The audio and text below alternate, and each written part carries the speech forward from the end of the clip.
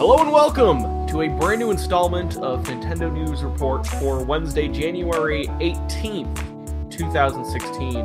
I am your host, Alexander Kalafi, today joined by all three of my usual co-hosts to talk about a pair of Nintendo presentations. I'm Alex Kalafi, joined by one Donald Terrio. Hello, Donald. My Switch is half paid off. I think I might actually be able to make this work. Attaboy. Does that include the $3,000 you will need to spend on accessories? I will deal with those. I will deal with those after the other big expenditure I have in March.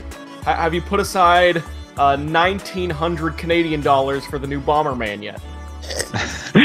No. Hey, we saw today GameStop has dropped their price to $50, so that might get to the same price by the end of the week. Listen, we gotta pay respect to Bomberman's 33rd anniversary game. Yeah. Okay. We're also joined by Alaska's Zach Miller. Hello, Zach Miller from Alaska. Hello, Alex. I miss Iwata.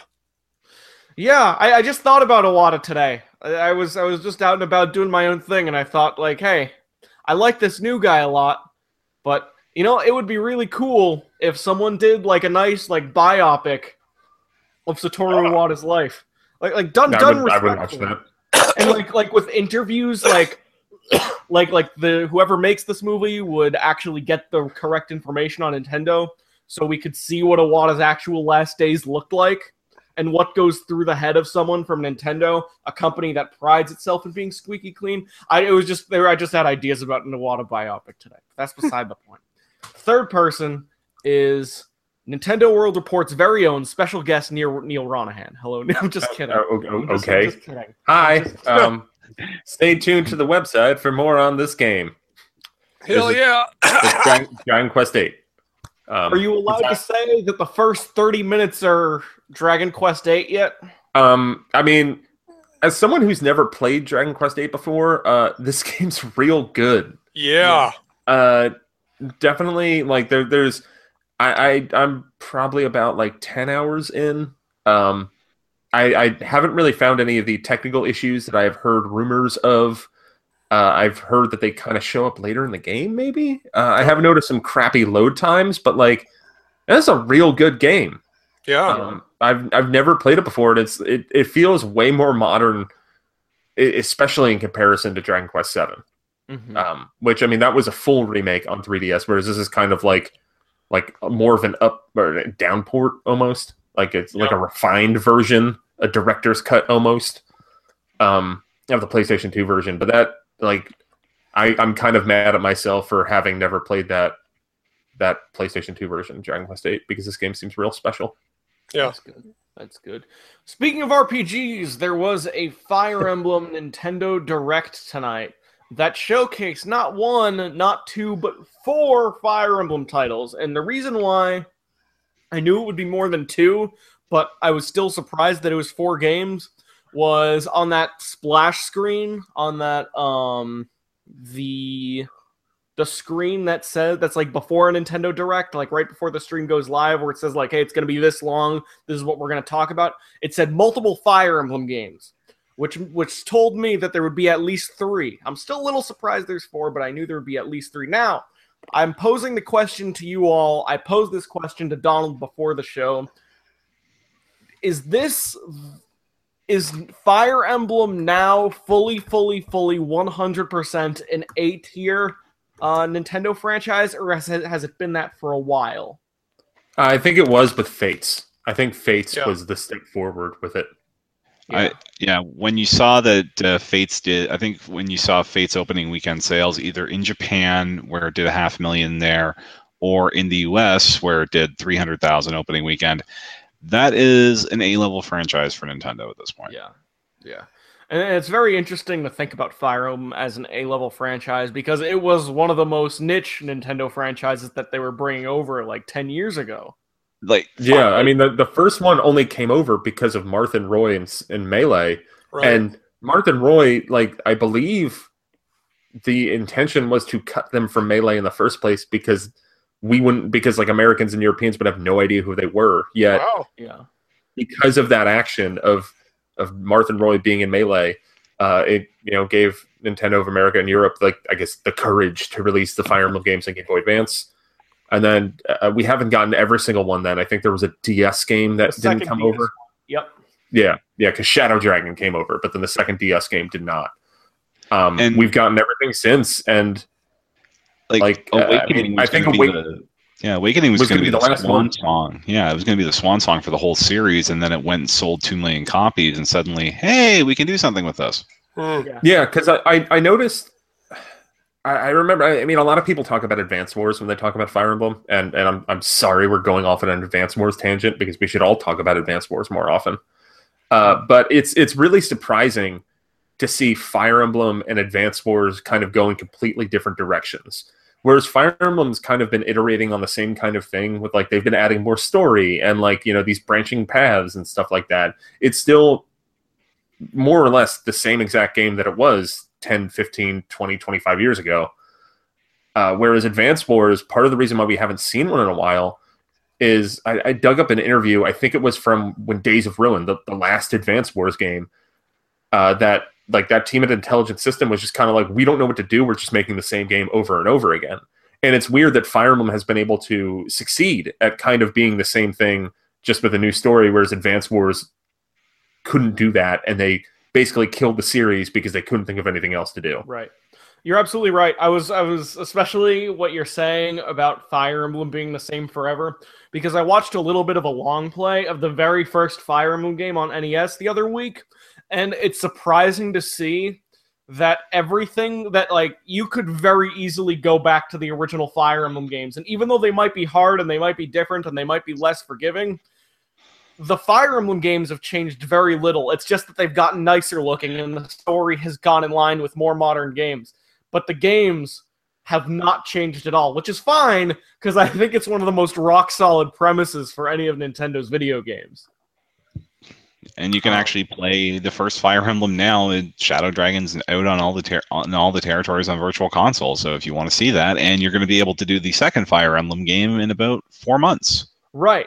So let's talk about Fire Emblem Echoes. But before that, I just wanted to point something out that, especially with Fire Emblem being like a super niche franchise and then everything turned by Awakening, in 10 years, we have gone to not being sure if one Fire Emblem game will ever come out, to having, I think I counted, like 9 different Fire Emblem releases, or Fire Emblem like tangential releases, in the span of 2 years. Because we got Fire Emblem Echoes, we have Fire Emblem Fates, 3 versions. That brings us up to 4 games. We have Tokyo Mirage Sessions. We have 2 versions of Fire Emblem Warriors. We have 2 versions of Fire Emblem on mobile, counting Android and iOS. Yeah, that's just one. That's just one. I mean, like, but at the same time, it's like just... And then we got the new Switch game coming out next year. Yeah. So even by the loosest of definitions, 10 games... by slightly more tight definitions, like 7 games, but that's still a fuck ton in a 2-year span. So, is anybody familiar with what Fire Emblem Gaiden was? No, but it sounds like a fan favorite game that is also arguably the weirdest game in the Fire Emblem. Yeah, because I mean, I guess my Fire Emblem Ancient History isn't too good. That's coming out May 18th in May 19th in North America. I think it's out in Europe the same day, and it's out in Japan on 4/20.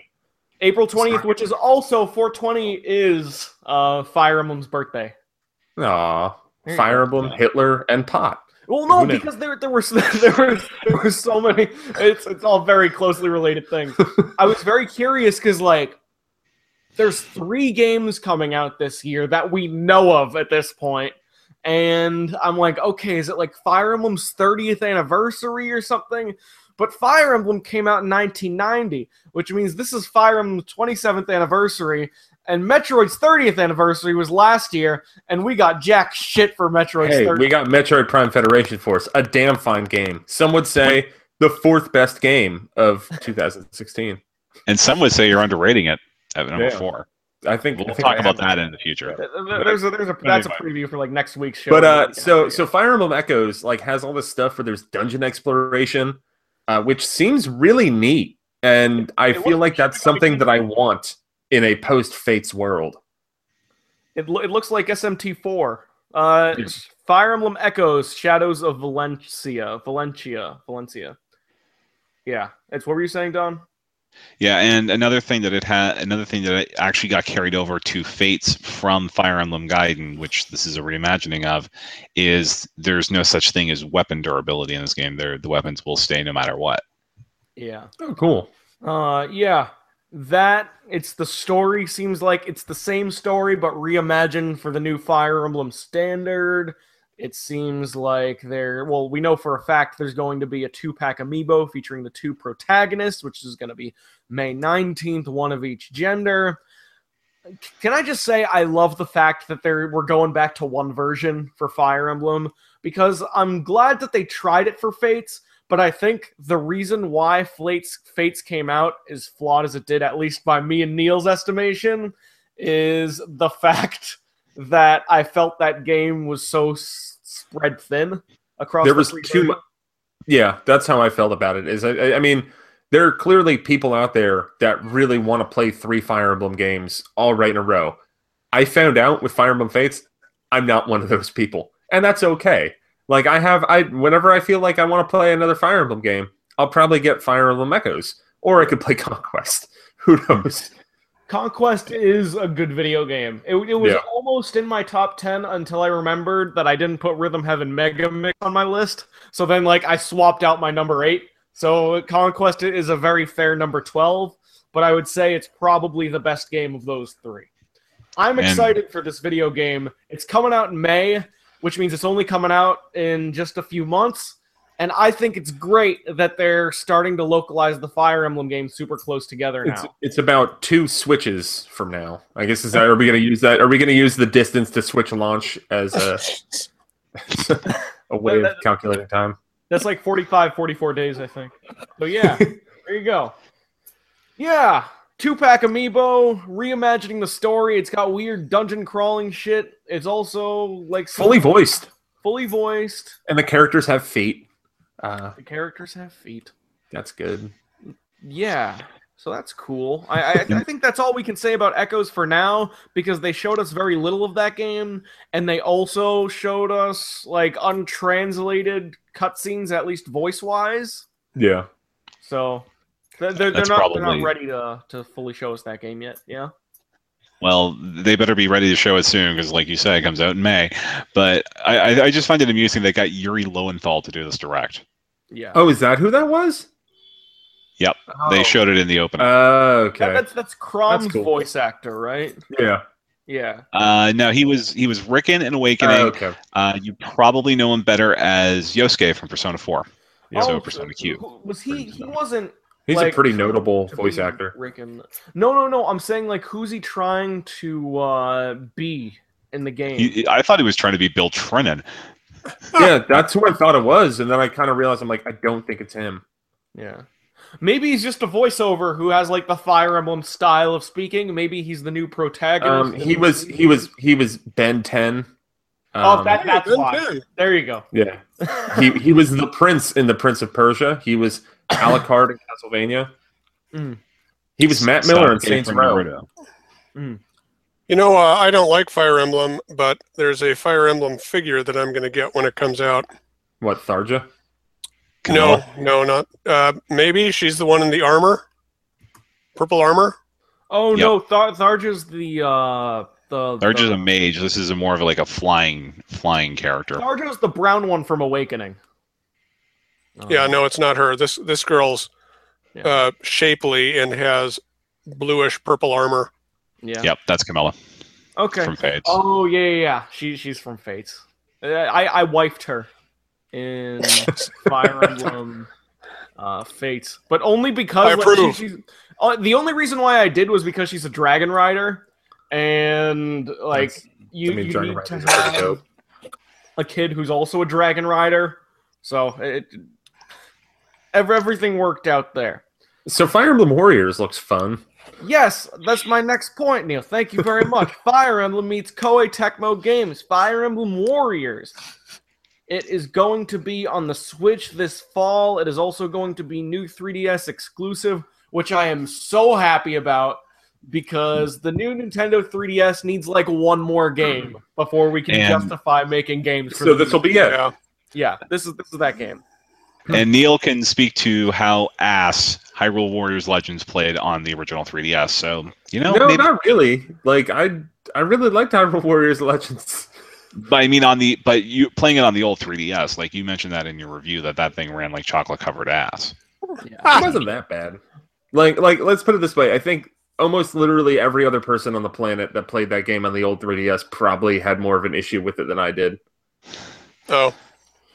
It runs poorly, but I was able to play it. I played the demo on the Japanese demo on my old Japanese 3DS, and it was playable. It just ran really choppy. Huh. Hashtag literally unplayable.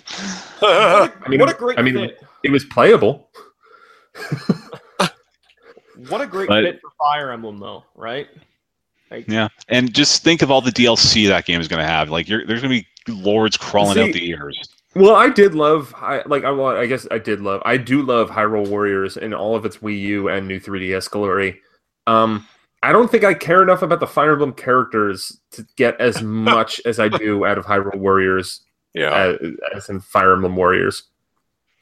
That was a problem. Well, it wasn't really a problem because that game was more of a Shin Megami Tensei game than anything else, but that was a little bit of a problem for me getting into TMS.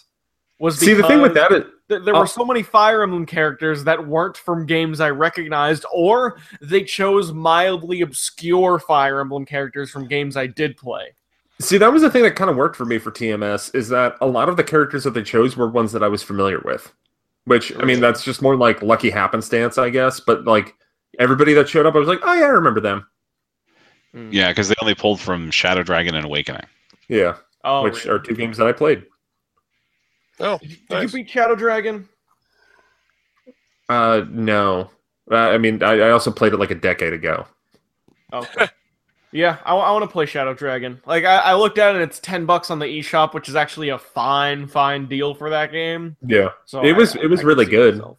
I just... Yeah. Like, I remember some characters from that, but if you were to ask me, like, what happened in that game? I'd be like, well, that was 2008. That was almost a decade ago. Yeah, or 2009. I think that might have been 2009. Yeah, I think it was 2009. Yeah. Do all the Fire Emblem games, are they in one continuity? Sort of. I think I might be the wrong person to answer that, but I think that there is, like, because like Marth is in Shadow Dragon, which is a remake of the first one. Oh, okay. And like Marth is discussed as like being a legendary character that everyone knows about in Awakening. Gotcha. I'm sure somebody could put together a Fire Emblem timeline. There's a Zelda timeline, but it's unless you really dive into optional content, it's not really necessary to enjoy the games. Sure. Yeah, because I think a lot, like there are some that are like sequels to other ones, but I think for the most part they all stand alone. But I believe there are some references to like for example in Awakening where they call back to Marth, and Marth was in a previous game. Gotcha.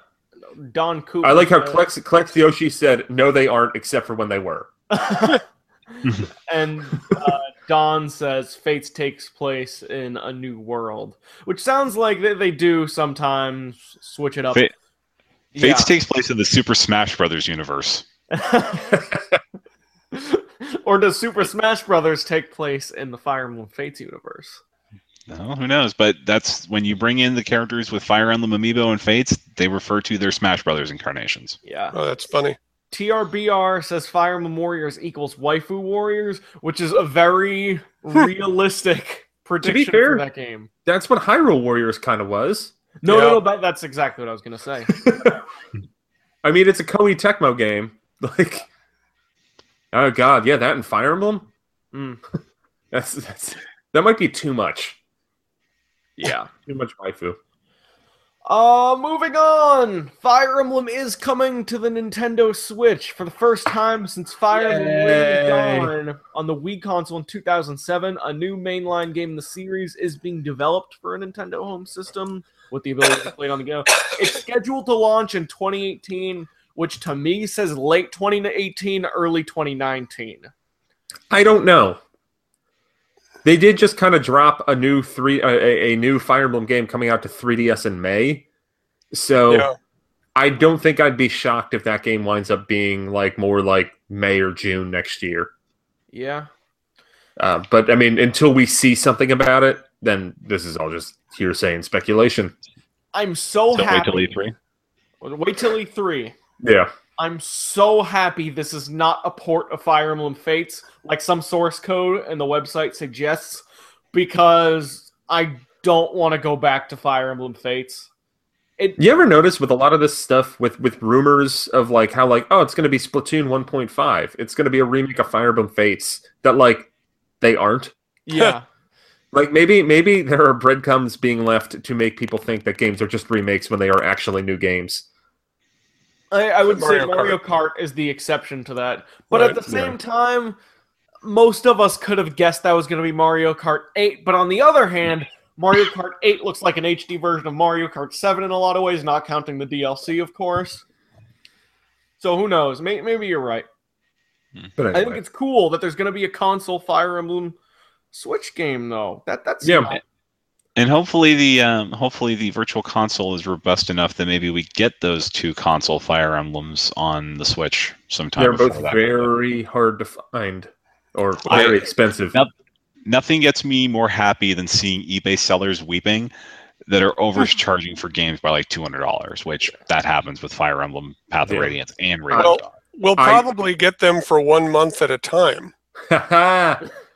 Wouldn't it be sick, though, if we got Fire Emblem Radiance and Radiant Dawn for a month? Path of Radiance and Radiant Dawn. I said that to like just a collection. Both of them. Like a collection. The Ike duology. The Ike duology. The Fire Emblem Fight for Your Friends series. Right. I flipped a copy. I got Radiant Dawn for like $15 and then flipped it for like 70. Oh my god. You're part of the problem. No, it's called I was a broke college student. Hey, at least it was only 2 figures. If it was 3, I think we would have had to have words in March. Yeah. Okay, that's all we can say about Fire Emblem Switch for now. We're excited about it. It's maybe coming in 2018. I hope it's coming in 2018. But I didn't see the minutes, but it seemed like at least half of the presentation, or maybe about half of the presentation, was devoted to Fire Emblem Heroes coming to smart devices. It was basically Nintendo explaining a common mobile trope to the world. Right. Like as they're describing it, I'm like, oh, that's Final Fantasy Brave Exvius and that Kingdom Hearts game, and pretty much like the majority of mobile games. That's Star Grand Blue Fantasy. Grand Blue Fantasy, and then it also carries the same premise of that Star Wars and Marvel game. Well, at least like thematically, it carries the same presence, where it's like all these heroes and villains characters fighting each other. Oh yeah, yeah. That's like the Final Fantasy Brave Exvius, which is a legit, really good game. Yeah, I think actually made by DNA, which that's why when I saw them lay out this game, I like. Everything about it just reminded me of Final Fantasy Brave Exvius. So if you like Final Fantasy and want to get a head start on what Fire Emblem Heroes kind of like, I guess like character accumulation mechanic is, go check out that.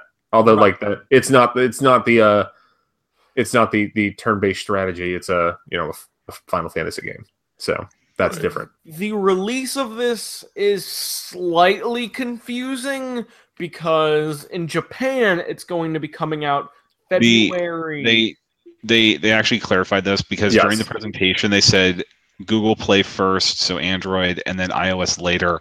But then I don't know. Tim Cook said, "Hold my beer," and now it's going to be iOS and Android same time, February 2nd. I get the vibe from people that are more into the know of the world of Apple. It might have just been that when they made the video for the Direct, they might not have had the date for iOS locked in, because I think like Apple cert takes longer or something like that. So it might have just only been confirmed after they already finished the video. Right. Okay. That's fair. But yeah, that's like 2 weeks away. That's right. I'm pretty stoked. Like that game looks fun. Yeah, it's a free-to-play Fire Emblem game, but it looks like a legitimate Fire Emblem game. Yeah. It has a new story, a new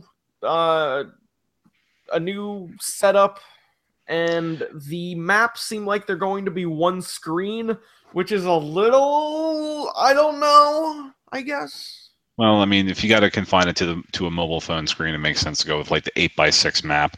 I just love that Anna is running this because of course she would. Yeah. Yeah, it seems like there's going to be free-to-play mechanics, and that getting the heroes is going to require orbs, and the orbs are randomized. Well, like the characters you get seem like they're randomized. Yeah, which means that's how it works. You can earn orbs in the game to some extent, and also you can buy orbs. You should get used to if you seeing have this any questions about that, Alex, you can play Final Fantasy Brave Exvius. It seems does it actually seem like it's taking like I'm actually going to confirm that. I'm 99% sure that DNA made Brave Exvius. How Jurassic Park Builder works too. Probably dinosaurs. Yeah, but get used to seeing this screen when you boot up that game. You can play this game without spending money. Right. Because technically they're right. Right. The only thing I'm worried about is the fact that it's one screen. I know exactly why they're doing it, but I'm worried that it will make some of the missions feel samey. And that's... I don't know.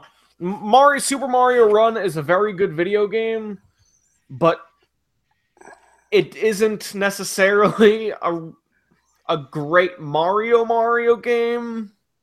And I'm worried this is going to be like an almost as good Fire Emblem game. I have a question. Do you guys think there will be a spend cap? No. To clarification, DNA, they made Final Fantasy Record Keeper, which is another similar game. They did not make Brave Exvius. It was Gumi, Gumi. Yeah. I'm slightly worried about it.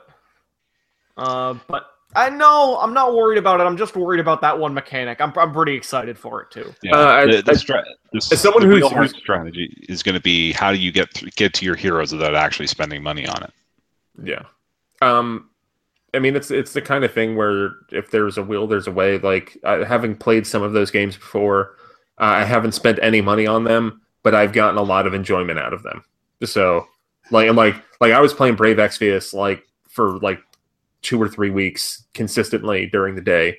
Wow. I mean, a couple minutes here or there because some things would be like energy limited and crap like that. And I'd be checking in for daily bonuses, but yeah. Yeah. If I played Tap My Katamari for a straight week, I think I can learn to enjoy a Fire Emblem mobile game. I still never played Tap My Katamari. I feel like I should, but it's a clicker. It's a clicker with some of the cute stuff. Egg Inc. is probably my favorite clicker on mobile. It is part of my education of learning about mobile games. Right. I like Egg Inc. a lot, so check that out. Oh, want my Animal Crossing clicker. If you wait a couple months and we'll see what happens. I have a mobile recommendation. We're talking about mobile games. If you want a good mobile game to enjoy tonight, it has nothing to do with Fire Emblem, but it's the one everyone's talking about on Twitter. It's Hidden My Game by Mom. And the reason why it's a broken English title, Hidden My Game by Mom, is because it's done by a Japanese studio that clearly does not have English as their first language. It is an escape the room type game, but it's you having to find your DS. That's what the game is, and you tap on a bunch of stuff. Hidden My Game by Mom. Look it up. It's free and it's awesome. So there's a mobile game to enjoy. But anyways, our last. It's a super Japanese ass game. So if you want a super Japanese ass game on your mobile device, Hidden My Game by Mom. And that whole studio has a bunch of funny ass Japanese games. None of them are great, but they're all stupid and funny. And they're all free as far as I know. To prepare for the launch, to prepare for the launch of Fire Emblem Heroes, today Nintendo kicks off the Fire Emblem Heroes Choose Your Legends event. You go to a website, and until the launch of the game, you can vote for your favorite Fire Emblem character, basically across the series. Like I voted for Gregor in Fire Emblem Awakening. Yeah. So you can choose all your guys. Voting for the first time, at least, earns you 200 platinum coins, for which, in my case, will just run out in 6 months when Nintendo doesn't put anything up. And the community's top-ranked hero and heroine will then be featured in Fire Emblem Heroes as Choose Your Legends event characters. And that's great, because if they just chose one character regardless of gender, it really would turn into a waifu voting contest. So, there you go. That's the Fire Emblem Nintendo Direct. I thought that was actually a really fun 19 minutes. TRBR was saying on Twitter that he did not like the fact that it was so mobile focused, but obviously the reason why they did that was because the game comes out in 2 weeks, and then the closest releasing Fire Emblem game we have still doesn't have translated voice work, at least put into the game. And then the Switch game has only a white screen with a logo. And then the Warriors game, which has more gameplay footage, was I think about 9 seconds more of footage, which must have been like the exact same scene from Hyrule Warriors, except with Fire Emblem characters. So I don't think they had much of a video game to show other than Fire Emblem Heroes, just the promise of video games. So there you go. It was a good Nintendo Direct that I would say fully establishes Fire Emblem beyond a shadow of a doubt, beyond a shadow dragon of a doubt, as a Nintendo A-list franchise. There you go. There's your Fire Emblem stuff. Now, let's switch to Nintendo Switch. There was the Switch presentation last week. Donald, you guys talked about it on last week's show a little bit, but Neil has this pent-up Nintendo sexual frustration about all these opinions on the Nintendo Switch that he hasn't shared yet. I was in New York playing the Switch, so I didn't have this outlet to talk about the Switch. And Zach hasn't really talked about the Switch that much, which means for the rest of this episode, we're basically going to talk about the Switch presentation. So I hope somehow you can forgive us. Let's talk about the Switch. $299. Neil, is that too much? I think it's on the barrier of too much. I know I said for a while that $250 or bust, but I get the sense that $299 was like that was the lowest they could do with the tech that they have, and they did lay out like I think that there's justification for why it's $299. Like, I mean, I think that the controllers are clearly the controllers are more expensive than we ever could have imagined. And I think that's because there's a lot of crap inside of those controllers. There's, I mean, that they have that HD rumble feature. They have, an NFC thing. It looks like Zach's going to have a stroke. No. I want to butt in here and say that while I was watching their explanation of the HD rumble, I thought, how many developers are going to actively do anything with this? The people who made 1-2 Switch. Nintendo. And nobody else. I mean, like, okay, Alex, as someone who experienced the HD rumble, I assume, is it real cool? It's pretty cool. It's one of the cool things about the Switch. I played 1-2 Switch. You can see a video on Nintendo World Report TV of me and Justin Berube milking cows against each other while we wear these cow milking hats. It's a pretty alright video. And what you can feel is the way the game works is you milk it using the control. You press L and then R in a fluid movement. It'll make more sense when you end up playing the game in a month and a half. But there's a way that you press 2 buttons and you pull the Joy-Cons down. And as you press the buttons... Alex, the teat. The teat. As you milk the teat. As you pull the cow teat... which it's the cow tit, if we're going to be honest. As you pull the cow tit down and then the milk comes out, you can feel liquid or the simulation of liquid sloshing down your hand. Well, that's cool. I am immediately regretting bringing up the topic. It is really neat. And also, I can't think of more than 5 games taking advantage of it. Yeah. Right. If anything, I'm so glad that I can feel some advanced haptic feedback, because my favorite thing about the Xbox One is how you can play Forza, and then you can feel the engine way more effectively in that game because there's the haptic feedback on the triggers. One of the cooler things about the Xbox One, and I think a kind of an under-discussed thing about the Xbox One, like I forgot about that by the time I got one, and when it first showed up in a game that I played, I almost lost my mind. Like, because I remember when the system first got launched. I remember when Xbox One first got revealed. They're like, "Oh, there's haptic feedback in the triggers." Like, I got one last year, just like, whoa, what the hell was that? It's a really cool only feeling. utilized for Forza, but it makes Forza way better. Yeah. Yeah.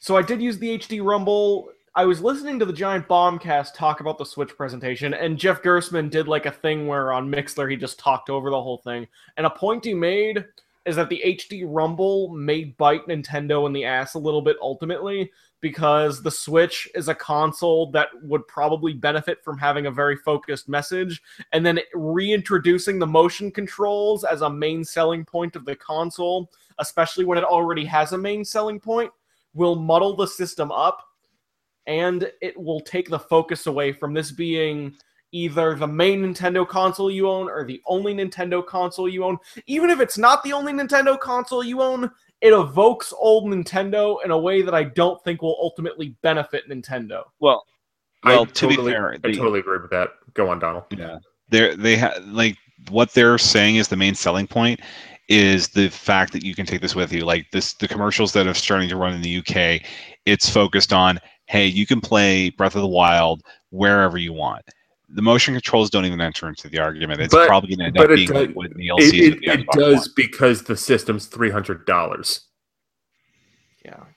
If you didn't have the HD Rumble in those controllers would probably be cheaper.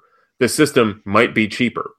And if they did, and I totally get what you mean by the marketing, but by what Alex was talking about what Jeff Gersman was talking about, is that I do think that there's a little bit of a problem with, like, by virtue of the decisions that they made, they might be marketing the specific way, but the system costs a certain amount and the accessories cost a certain amount because of those decisions to put in HD Rumble, to have a pointer on the controller, to have a touchscreen, et cetera, et cetera. More importantly, I'm not even thinking about the cost. It's $300. Maybe it always would have been $300. I'm thinking about the fact that Nintendo has to market this. And when you have a system that has all these different focuses, I don't think people look at it and be like, okay, here's the clear focus and here's all the new stuff it can do in addition to that. Which, in my opinion, they did well to market to me that way with the 3DS, but they didn't market that. Anyways, when you do all this extra stuff, it doesn't seem like here's our focus and then some. It just takes away that focus that you so desperately need.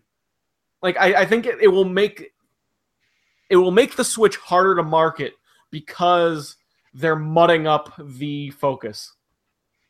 There's people talking in the chat about how, TRBR is saying they want to sell it as a portable but price it like a console. And I don't think that's actually what they're doing. I think fans want it to be a portable, and Nintendo has been very clear and adamant that is a home gaming console first. Yeah. And it's, I mean, there is a disconnect in what outspoken fans want compared to what Nintendo is saying they are selling. But there's like, I don't think that's any like failure on Nintendo's fault, other than like maybe their fans just want portables. That's what I want. Neil, with you saying that, do you think there's going to be another Nintendo handheld while the Switch is still an Yes. system? Yes? I feel very confident that there will be a successor to the 3DS in like 2018 or something. I'm 60-40 on it. Like I would say I'm like 80-20. Like I don't think that the 3DS line is going to die. I don't think like the portable line is just going to be morphed into the Switch. Like maybe it will be, if the Switch takes off, then maybe they cheap off the brand. But I think that it'll be like a fundamentally separate system from the Switch, even if they share games or something. Interesting. If, let's say you're right, does that affect the chances of Pokemon coming to a home console? No, because I think that Stars is probably going to come out next year. You think so? Is Stars a thing? Should I wait for Stars? But you haven't even played Sun and Moon yet? No, I'm waiting for Stars. Dude, just play Sun and Moon. All right. Some might say it's Nintendo World Report's favorite game of 2016. Yeah. Yeah, that's true. Yeah. By the way, the reason I'm a giant sloth is because I'm trying something. Maybe what's causing the computer to constantly freeze is the video feed. I don't know. I'm trying things. Fuck this PC. Okay. All right. Anyway, but yeah, I think that I don't know what we were talking about. The Switch is a portable. I think that the message was a little muddled in that presentation. I loved it. I really dug that presentation. Even if I could, like, as things were happening, I was like, oh, no one's gonna like 1-2 switch, but I kind of do. It's that they made a Nintendo Johann Sebastian Joust minigame. Yeah, they did. Yeah, they did. It's Like, like that's awesome. Sports Friends, but all the minigames are Johann Sebastian Joust. And like arms looked ridiculous and awesome in that video. Like Mario Odyssey was just bonkers. Like all like the Mega 10 game and Octopath Traveler and like all the stuff that they showed in that presentation just did it for me. I do think that presentation didn't play to a broad audience. No. It kind of struck me as like America and Europe lost in a power struggle to NCL. And NCL was just like, yeah, we're doing the presentation how we want to do it. You guys got to live translate it. Deal with it. Yeah. That's what Like that's, I Especially mean, that's the with thing. the- Like that live translation when Suda was up there, and granted, like I know like people at least in the moment. I don't know how people's thoughts have evolved on the Nintendo of America translator, just being silent while Suda 51 talked. If a dude was gonna go off script during this event, it would have been Suda. I think you put, you know, like the people who were live translating that, they had a really hard job, and when you got a loose cannon like Suda 51 up there, your job became way harder. Yeah. You don't think there was a script? I think there was, and I don't think Suda 51 followed it. That's what I'm talking about. Yeah. Suda didn't give a fuck. No. Yeah. He was having a brainstorming session on stage. Yeah, and I didn't even know what I like that Negoshi from moment, the Yakuza team was saying until I heard it later on RFN. What was he saying? He after Yakuza 6 comes out in Japan, which I think it did, he's now working on something even crazier that's going to come to the Switch. That's essentially Okay, cool. I didn't know that because I had no idea what the hell he was saying at the time.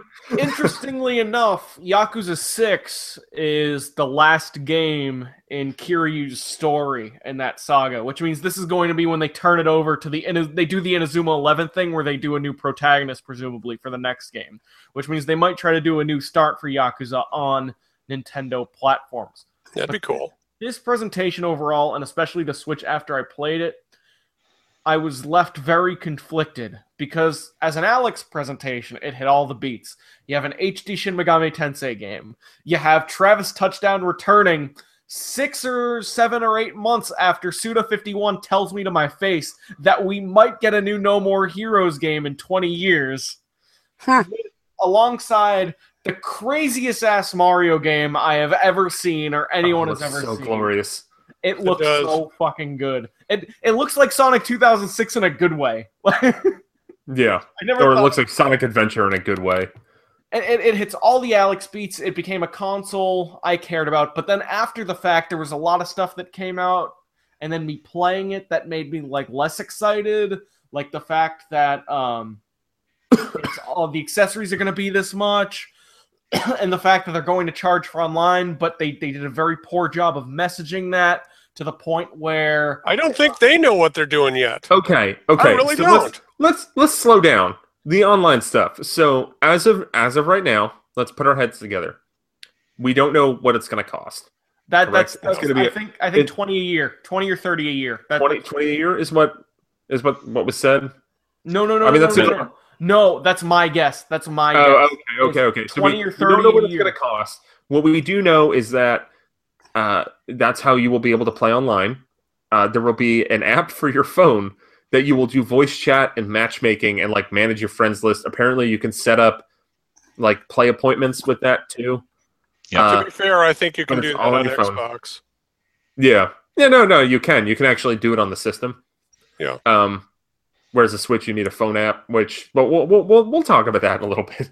And the other thing is that once they start charging for it, then people who are like subscribed to it or whatever, they'll get a virtual console game, either an NES or a Super Nintendo game that will be updated with online multiplayer if relevant.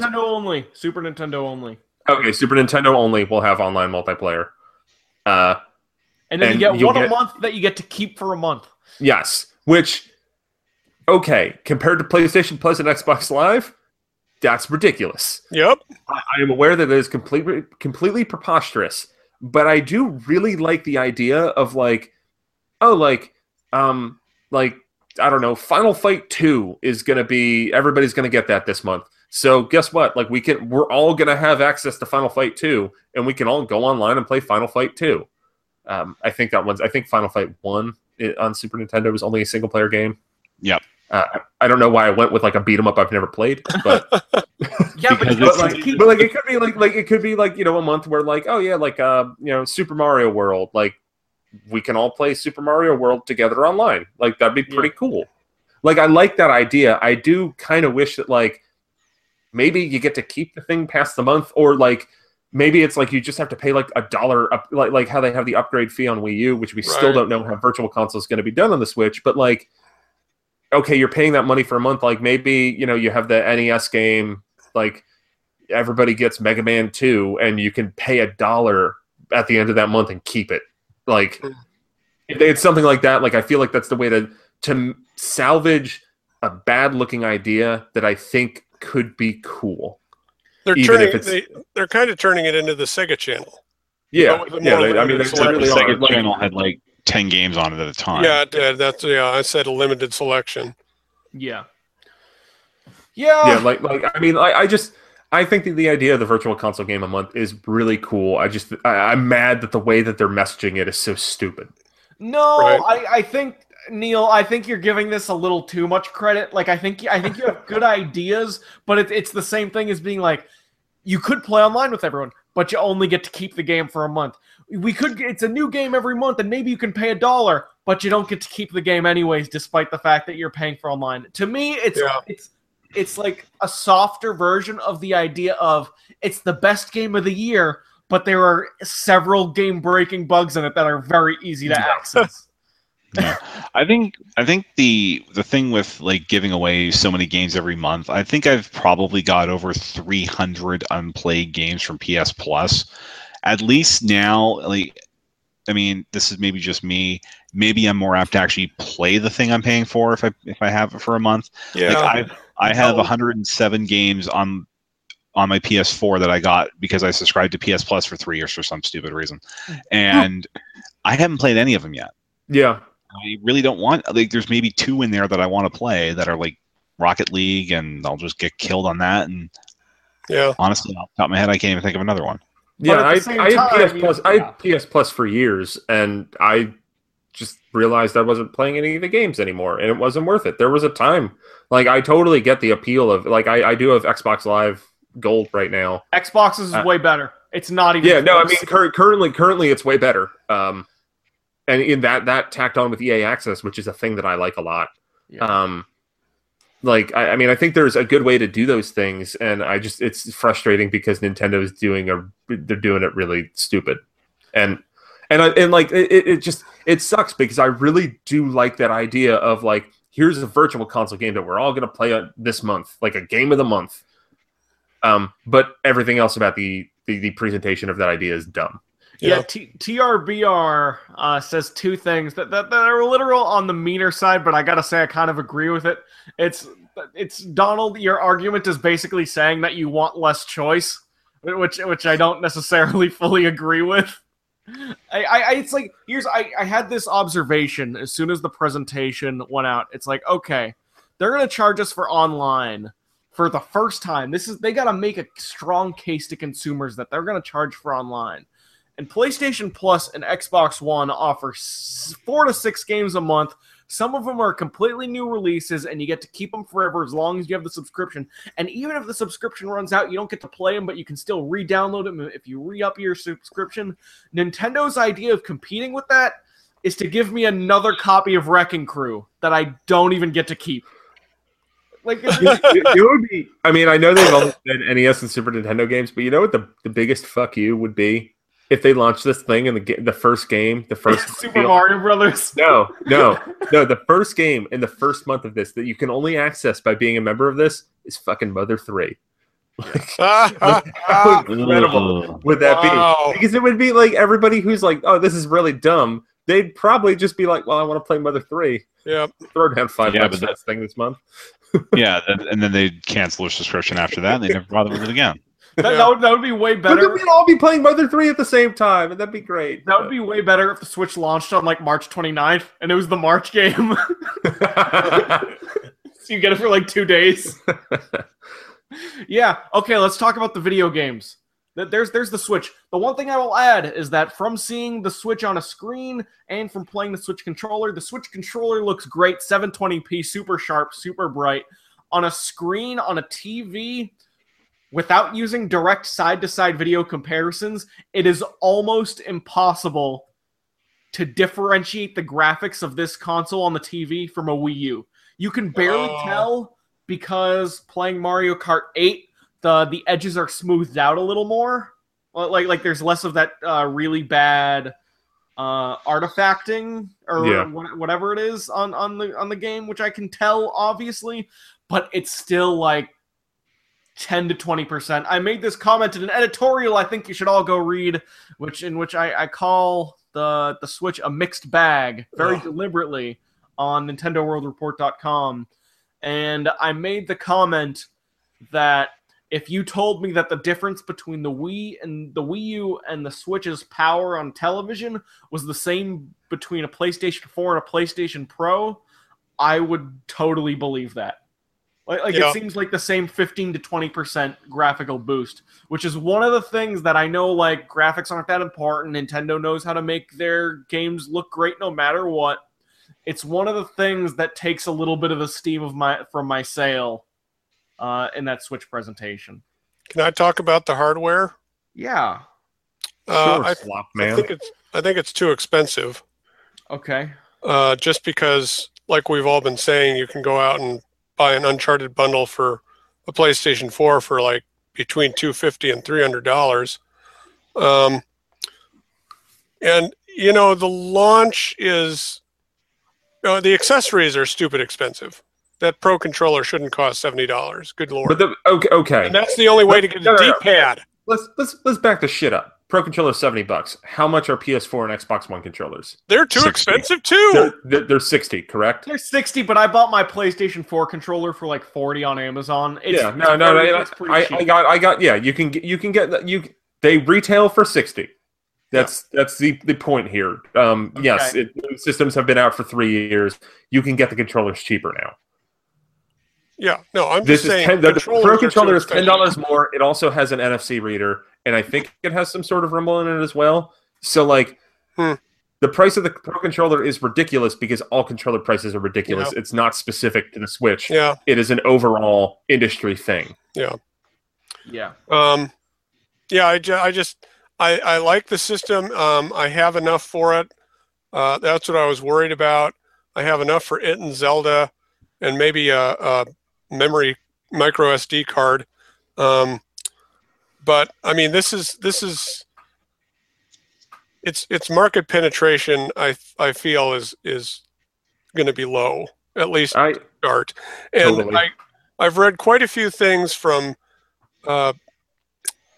Well, not quite a few things. One or two things on Twitter that I kind of agree with. That this is maybe the soft launch.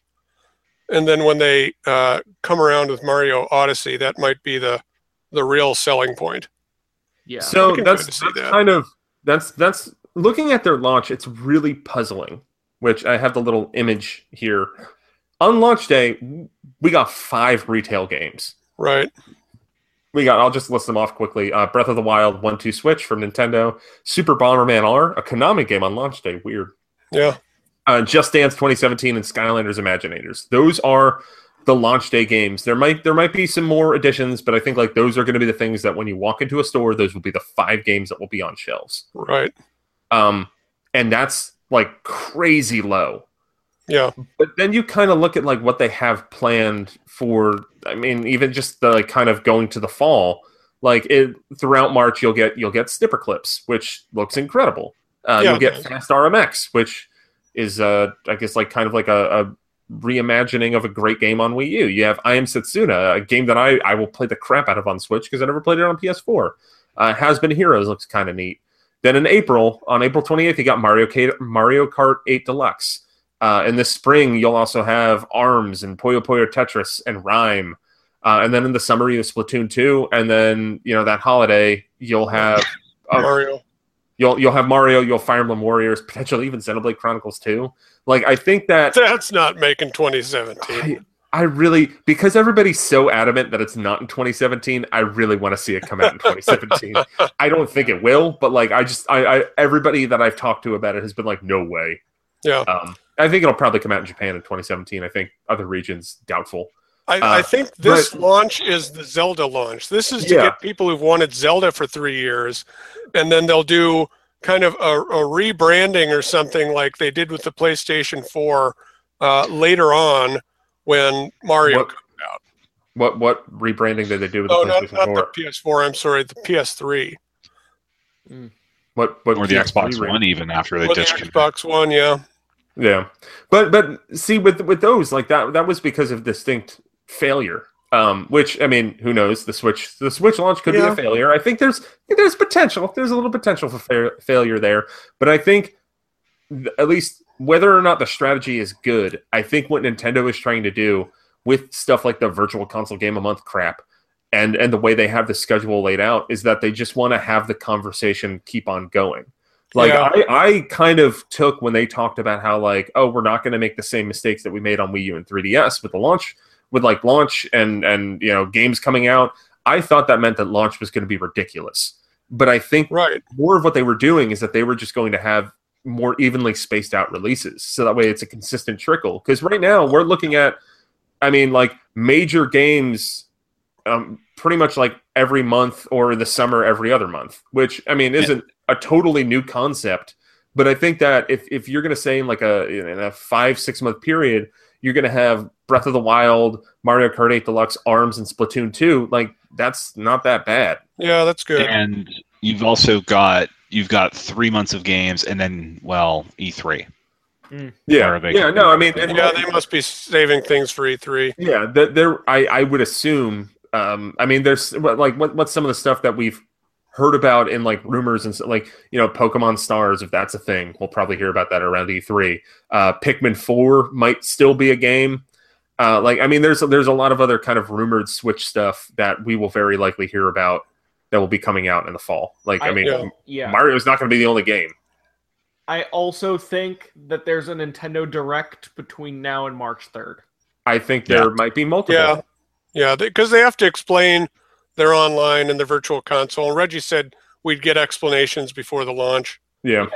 Either we have like press releases or directs. Like, I think we're gonna start. It'll probably be a little slow ramp after kind of the hoopla of this event. Like, we might have another week or two of silence, and then I would expect kind of February is going to be like minimum 2 videos about the Switch.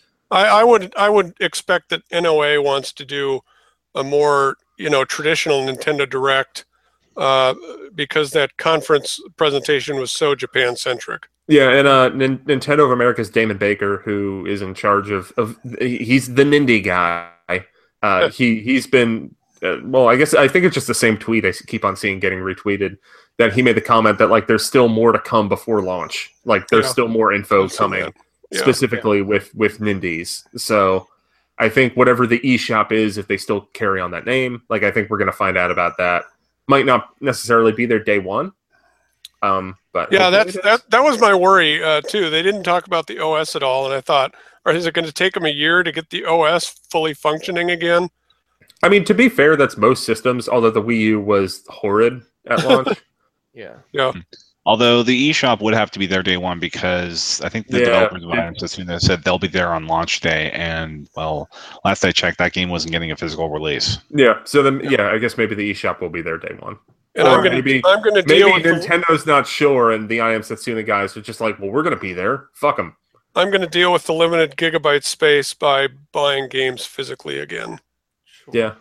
It takes up to 2 terabytes micro SD, which is awesome. Those don't exist yet, but that is awesome. Like, you don't even have 512 yet. It's future proof. I think it's good that they did up to 2 terabytes. Like even if like it doesn't exist, I'm not willing to get an external hard drive ever under any circumstances whatsoever. Well, that would be dumb because you'd have to carry it around with you. Right. Just on any system.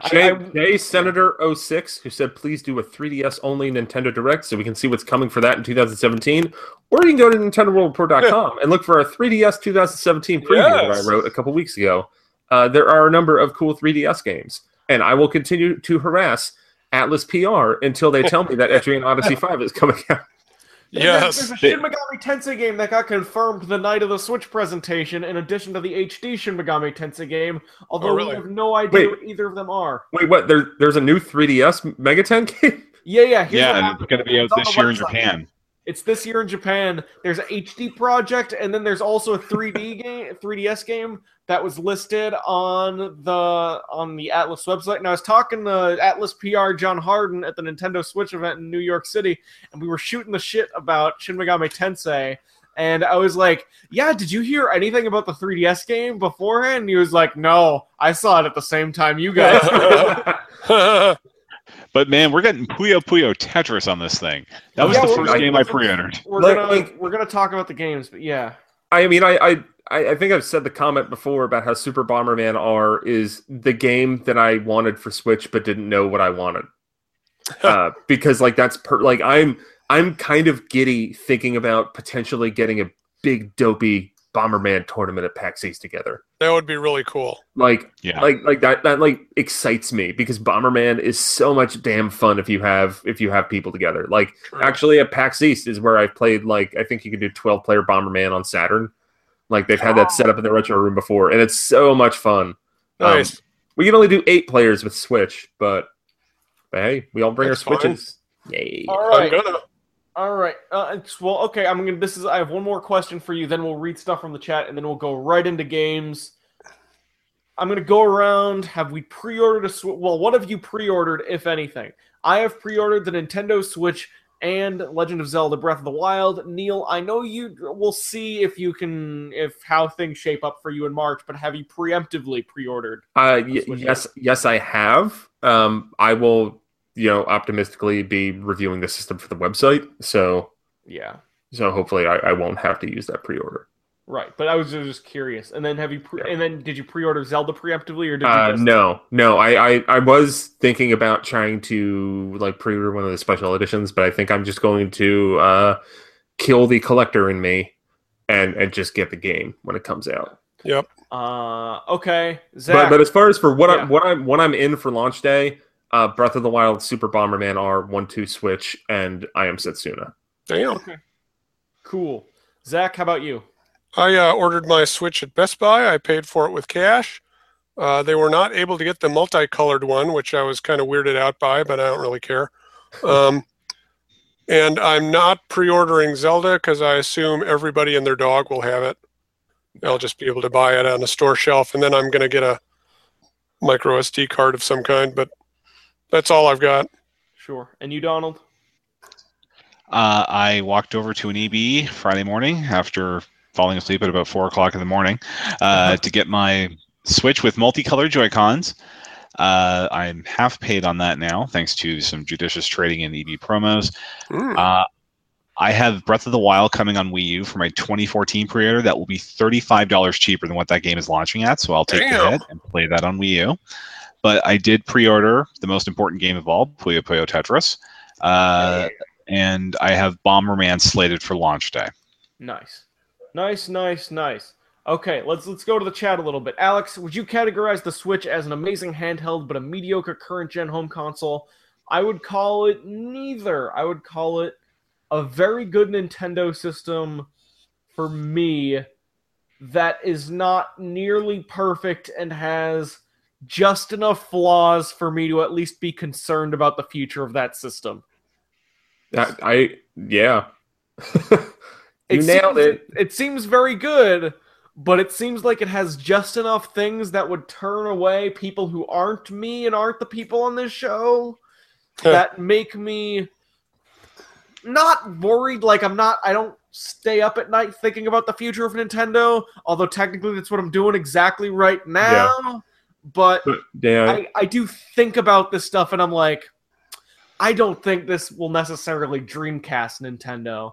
This is so their Dreamcast. if no one, Yes. Look at everything about it. All the signs are there. The Wii U was the fucking Saturn. Let's go. Yep. Buckle up, kids. It's gonna be a shitty year and a half. I don't want to be a doom and gloom Nintendo's last system guy. But if it was Nintendo's last system, I would be very sad, but I would not be surprised. Gasp of the wild. Yeah. Like I want them to succeed so bad. As a fan, like I am so excited for like everything about the Switch. Like it's pretty much everything they announced at the presentation is like right up my alley. Like, yeah, the prices are a little too much. Like that sucks. But like, it ain't up Grandma's alley. It ain't up that friend from high school who hasn't played Nintendo in 10 years. Well, but couldn't be. Actually, I have anecdotal evidence for that of a couple people who are way more interested in this than they were the Wii U. But yeah, me too. I mean, I think that the story of the Switch won't be told by its launch. I think it will be told by its first year. Agreed. I don't think that the launch is going to be as like absolutely bonkers as like we kind of expect game system launches to be, or at least optimistically what they should be. I mean, you can kind of look at the 3DS, which kind of fizzled until the holiday that year when it launched in March 2011. Yeah. And that system rebounded and is, I mean, not nearly as successful as what came before it, but the 3DS is a successful video game console. It rebounded in part because they dropped the price so quickly. Yeah. Which people could suddenly afford it. I feel like we're not going to see that with the Switch because I think that Nintendo hopefully learned from the debacle of overpricing the 3DS when it came out. But I wouldn't be surprised if it's $2.99 bundled with like Zelda or Mario. Or 1-2 Switch. Yeah. Yeah. I mean, like, or a Splatoon bundle or something like that. Like, Right. I think we're going to see it rock the 300 price point for a while, but there will be bundles at the $300 price point. Probably And by Christmas. Retailers will probably be apt to help with that. They may, I don't know how much of this retail cut, but we might see some pretty aggressive gift card offers around the holidays for this thing, especially if Chariot Goblin, Breath of the Olivia Wild. That's real good. I haven't heard that one before. But with the 3DS, because it got a little bit of a bump with the price drop, but Nintendo really didn't start losing all the money on the 3DS until Mario Kart and Mario 3D Land came out in November and December. Yeah. This won't be the Wii U though. Unless they completely bork it in their second year. I'm guessing they learned their lesson just enough for this not to be a repeat of the Wii U. Because if you remember, the Wii U, even though it's been alive for like 4.5 years, it was slowly dying for 3 of those years. Yeah. I would say like the Wii U was like dead by like the February after it came out. It was dead by Mario Kart 8. Like I really I don't know what they're you really being think it made it that long? They're being really smart about the marketing around this system. They never were with the Wii U. They didn't know who their audience was, and they didn't know how to sell it to people. I feel like that 3-minute video back in October was like it. They've really got it down now. Right. Okay, let's see. Is there anything I look else? forward, and I think we're going to see more fun marketing from Nintendo. Yeah. Over the next month and a half, and I mean, I think they slipped up with the presentation, but I think the reasons why they slipped up with the presentation are more NCL than NOA, and I think that NOA has done a very good job thus far with marketing the system. Absolutely.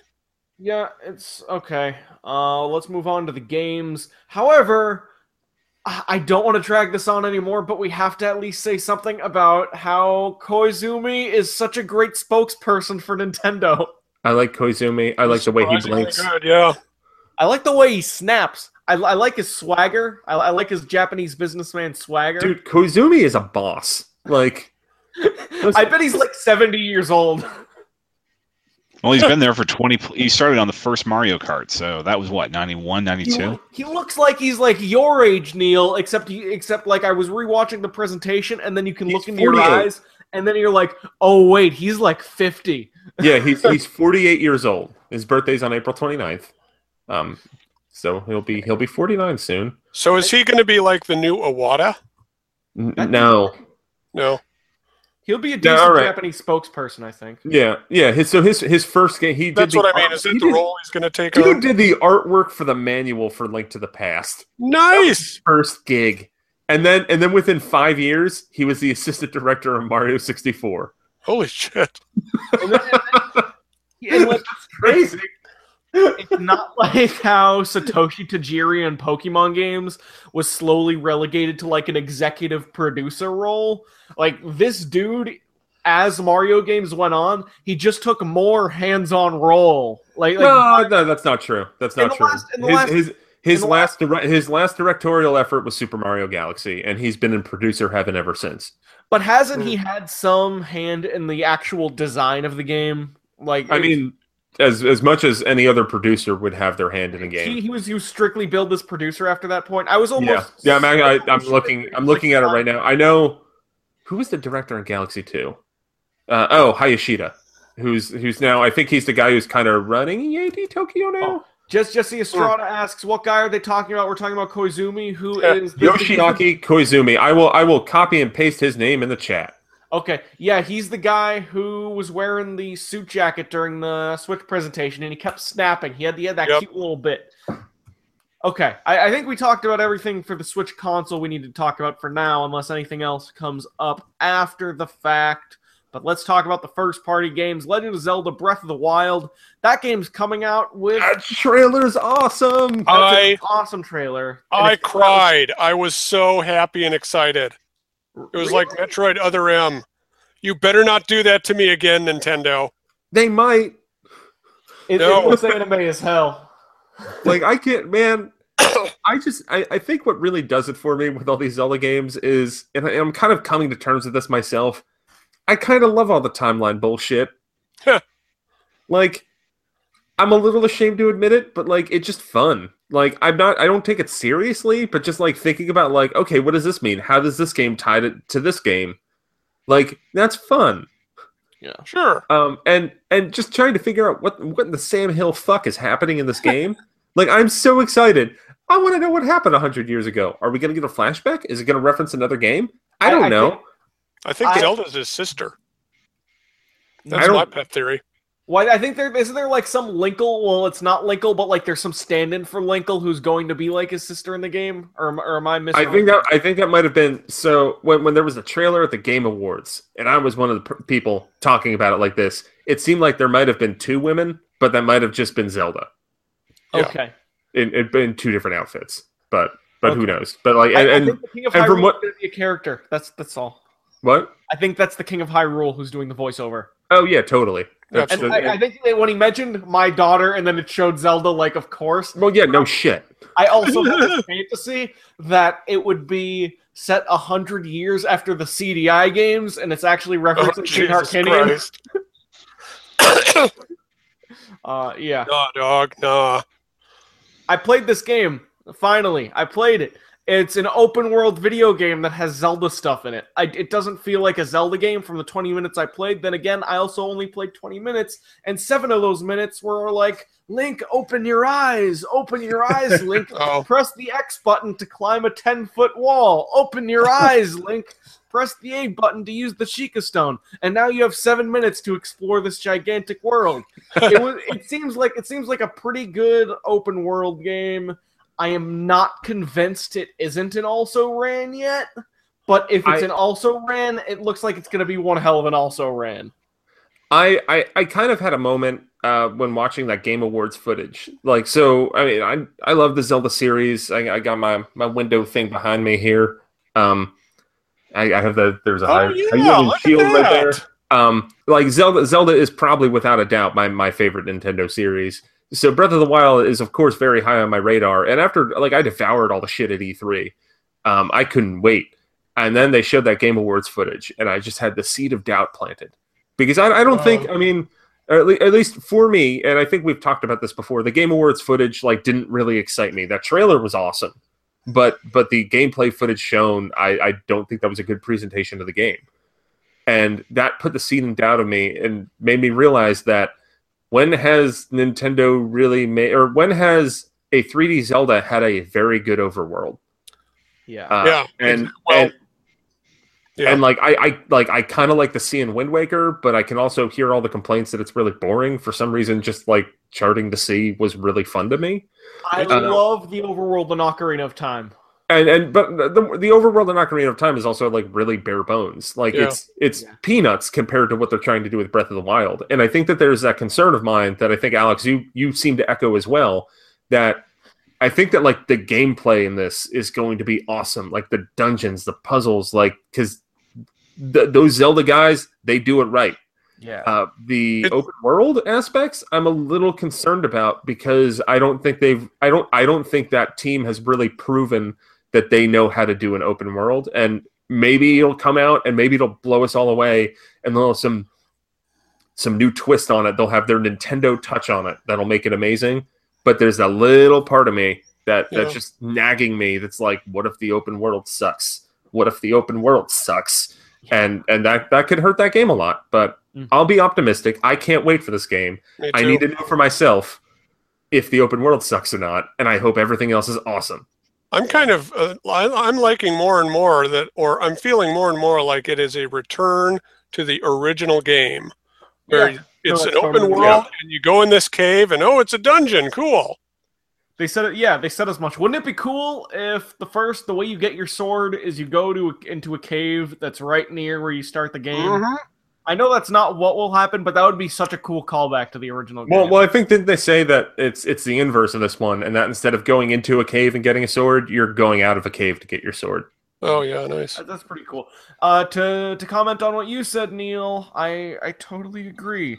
My fear for this game is that because Nintendo is so closed off and they claim to not take that much inspiration from things and they like to do things themselves, that I think they might be thinking that they're inventing the open world game, but there's it's the open air game, Alex. Excuse me, it's the open air game. The open air game, which is exactly what Nintendo would fucking call it. That's because that's what they called it. But it's the development team thinks they're inventing the open world genre, when in reality, Western development studios have progressed it like potentially 5 to 10 years beyond where it looks like Zelda might be at. So I'm afraid that they're going to release an open world game that'll be halfway obsolete because of other open world games that exist. Right. That was my fear since E3. That's still my fear, but I'm convinced it'll still be a good Nintendo game regardless. I'm mostly convinced. I'm seeing Kevin and Cherry Goblin talking about Monolith Soft working on Breath of the Wild, which, like, yes, we know that they are working on Breath of the Wild, and also I have it on pretty good authority that Breath of the Wild is using the Xenoblade Chronicles X engine, which is also probably what Xenoblade Chronicles 2 is running on as well, because that engine got kind of like over the development of Breath of the Wild. As far as I understand it, it was a Wii U engine that then Monolith helped make work on Switch. So now both Monolith and Nintendo can use this engine to make really awesome, epic games like Xenoblade Chronicles 2 and Breath of the Wild. We have 1-2 Switch, which we already talked about. Yeah. Although, in my imagination, this is a sequel to Wild Gunman. I know it's not.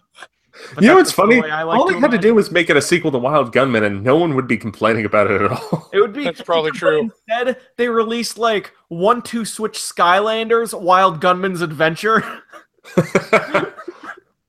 Well, my brother and I were watching the conference together, and when that skit started with the Cowboys, I said, "Oh, it's going to be like that Kirby minigame in Kirby's Adventure."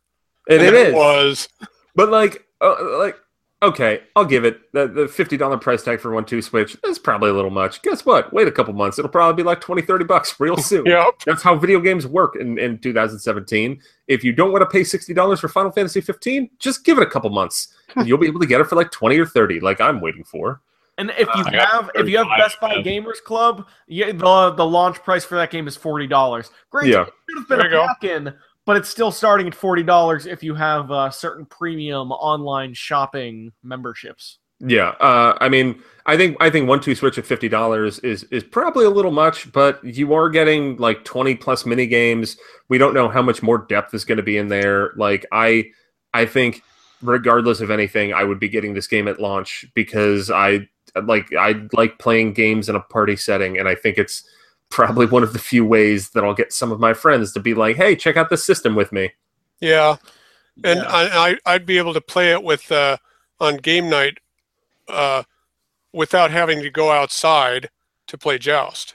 Hey, Alex, to answer, people are talking in the chat about how Nintendo games never drop in price. Didn't you buy Star Fox Zero a couple months ago? I bought Star Fox Zero at a GameFly sale with Star Fox Guard fully in box. No, it was used and open, but it was still a Star Fox Zero for $20 for the whole thing. I Okay, haven't played it, Nintendo games drop in price, everybody. but Just not the ones that actually sell. not as much as other games, and Oh some no, games that's don't. true. That's But true. I'm just saying, some games do. Yes. but especially in I guess the modern era, like Nintendo games do drop in price. Yeah. Oh You yeah, can find them on sales if you I have if bought you that keep an Wii eye out. Rhythm Heaven game for $5 at Best Buy. Yeah, I got Fortune Street and Rhythm Heaven Fever for like $5. Yeah. Nice. I was looking up how many video games that are in We Play because I think they compared it to We Play as with the amount of content that we'll get. I think Reggie did that. And We Play has 9 games. We Party has 80 mini games. Obviously, it'll fall somewhere in the middle of those two. What surprised me more is that I'm on the article for We Play, and this is so off topic, but the Japanese title for We Play is Your First Step to Wii. And I think that's a crazy title for a video game. Wow.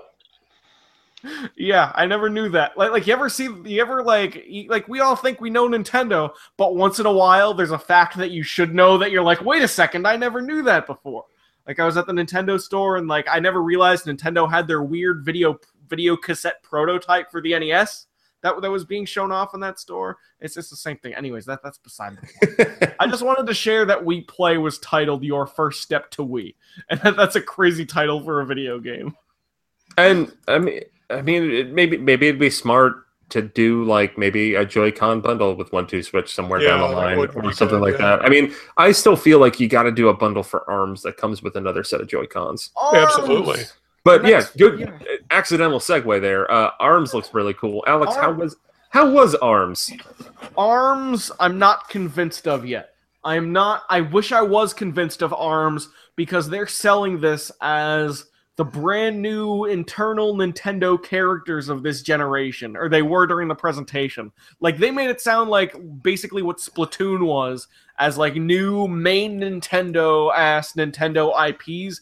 That's what they are more or less selling ARMS as, which is this boxing game where it's like extreme Wii boxing, but you're firing your gloves from far away with springs. You got Springman and Ribbon Girl. Here's what ARMS is. ARMS is Wii boxing with the movement of Pokken Tournament. That's what it is. That's if you look at it, you watch the video, you'll see what I'm talking about a little more. It plays like Wii boxing, and that it's not like you're like the guy in the trailer where you're doing the little bobbing and weaving, and you're doing because you can't actually punch like you're a boxer, because if you keep your fist the wrong way, it'll twist your fist. So like everything does have to be deliberately and with buttons. So what it looks like to play ARMS is more like this. So it is very much Wii boxing, where you can't really waggle. You have to like use the control of the game to your advantage. But yeah, it feels like extreme Wii boxing with some Pokken Tournament. The first time I played it, which the demo was 2 fights, and I played it single player, so I didn't get the multiplayer thing. I was like, okay, this is all right, but I'm not fully convinced yet. We'll see what the final package looks like. But what I heard from someone who commented on the Switch mixed bag article I have on Nintendo World Report, and they were like, yeah, I played ARMS too. The first time I played ARMS, I was in the same camp you were, where I wasn't fully convinced. But the second time I played ARMS, it fully clicked, and I had such a good time. So it sounds like it could be like Splatoon, where you have to figure out how the game is supposed to play and how you're supposed to play the game and how you're supposed to interact with the video game properly before you can fully have fun. But I was getting Pokken Tournament vibes at the time. What I will say is that Springman's character design and Ribbon Girl's character design is fucking sweet. Yeah, Yeah. I'll point out because in my Nintendo developer nerdery, Kosuke Yabuki is the producer on this. According to the wiki that I'm looking at, dude's 35 or 36. So he's a young one, but he directed Mario Kart 7 and 8, and this is his first game as a producer. Huh. So yeah, and he's only been with the company for like a decade. ARMS and Splatoon, but definitely ARMS. Like, if you ever have those moments in your life where you're like starting to envision like your life in 30 years, and you're starting to realize how different things are going to be when you're an old man, like ARMS is one of those moments where it feels like even though Nintendo will still always have the games from your childhood, like Mario, Zelda, all of our childhoods, whatever, Splatoon and ARMS are making me realize that as time goes on, there's a chance that Nintendo's core franchises are going to be so wildly different than they are now, and it could be completely new characters, and that's crazy to me. Yeah, I mean, we've already seen that with how quickly Splatoon has gone through the ranks. I mean, Splatoon is an A franchise now, just like Fire Emblem. I mean, and the Inklings are now in Mario Kart 8 Deluxe. They're like the only new characters being added. Yeah. Also, like for real, there are no new tracks being added. It's just battle mode is the new thing. The 16 tracks they taught that were rumored beforehand, I think that was just the fact that this game includes all the DLC. Yeah. Right. Yeah, the Splatoon track is the battle mode stuff, which is Mario Kart 8 Deluxe. I played Mario Kart 8 Deluxe. They do a good job of selling this game like it's this super cool like future Switch game, and that it's gonna have a lot of new stuff. Playing Mario Kart 8 Deluxe, that game is Mario Kart 8 ass Mario Kart 8. Don't worry about how cool the box art looks. Don't worry about how they did a good job. It's really great box art. Don't worry about how good of a job they do of making a trailer and makes the game seem new. There is way less new shit in this game than you actually think. Granted, battle mode is cool. The Splatoon characters are awesome characters, and they're totally worthy of being in a Mario Kart game or a Smash Brothers game. They totally deserve it. Splatoon is awesome. But this is Mario Kart 8 with all the content from the DLC and a few more things. Make sure you understand exactly what that game looks like before you decide to buy it. It's if you ever buy a port and you're expecting more out of it than it actually ends up being, I could see this being the case with Mario Kart 8 Deluxe. Here's a question for you guys. I was thinking about this today. You know, when the GameCube launched, or not the GameCube, when the Wii launched, people weren't like, "Gosh, I hope they port Double Dash to the Wii." I wish they did. Well, yeah, and then when although I actually, real talk, I think Mario Kart Wii might be my favorite Mario Kart game. Yeah, it does have Funky Kong. And then when the Wii U came out, people weren't like, "Man, I really hope they port Mario Kart Wii to this." Why do we care that Mario Kart 8 bridges consoles when we've never cared about that in the past? I care about that. I can tell you the Nintendo angle for this. It's a game to come out a month after launch. Yeah. And there is, I mean, they expanded that game over a year, and you'd like to think there'd be some sort of return on that investment, whether you get a discount for owning the DLC because that's proof you own the game or not. Interesting. You know, I care about new Mario Kart games, and I don't consider myself a fan of Mario Kart. I just consider myself a fan of Mario Kart DS, and every Mario Kart game that has come out since Mario Kart DS, I have looked at as lesser because it does not have the awesome mission mode. The mission mode's so great. Although the Wii version did have that, but it was online only. But if they included that, thank you for the correction, but if they did include that in this game, I would pay full price for it. But without it, I'm probably going to get it as soon as it hits some kind of price drop so I don't have to spend full price on it. Like it'll be very much a judgment call. For me. You're reviewing that game. No, I'm not. Really? Not after the last time, man. There was that hot minute where I was like, "What if that's a launch game? Like, then I'll kind of have to review it."